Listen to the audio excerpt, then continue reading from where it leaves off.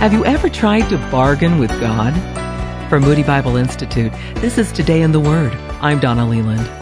In Genesis 18:16 through 33, the Lord declares that He's about to condemn Sodom and Gomorrah. God knew all about the sins of these people, and He was about to bring judgment. Abraham was deeply troubled by this announcement because he had a special interest in these people. Not only did Lot and his family live there, but he had saved them all from marauders. Abraham asked God, "Will you sweep away the righteous with the wicked?" Abraham was concerned that these people would be judged unfairly. Notice that he did not simply pray for Lot to be spared, but for Sodom and Gomorrah as a whole. He reasoned that a few righteous people would be enough to spare them all. God demonstrated His grace to this request as well.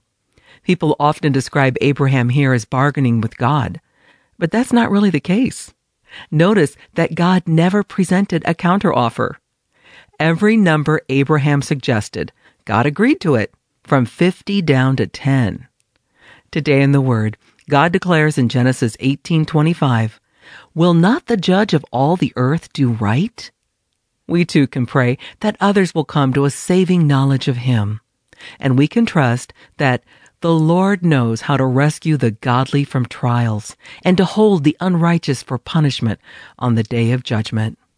If you want to know for sure if you're going to be on the right side of that judgment, there's a number you can call. It's 1-888-NEED-HIM.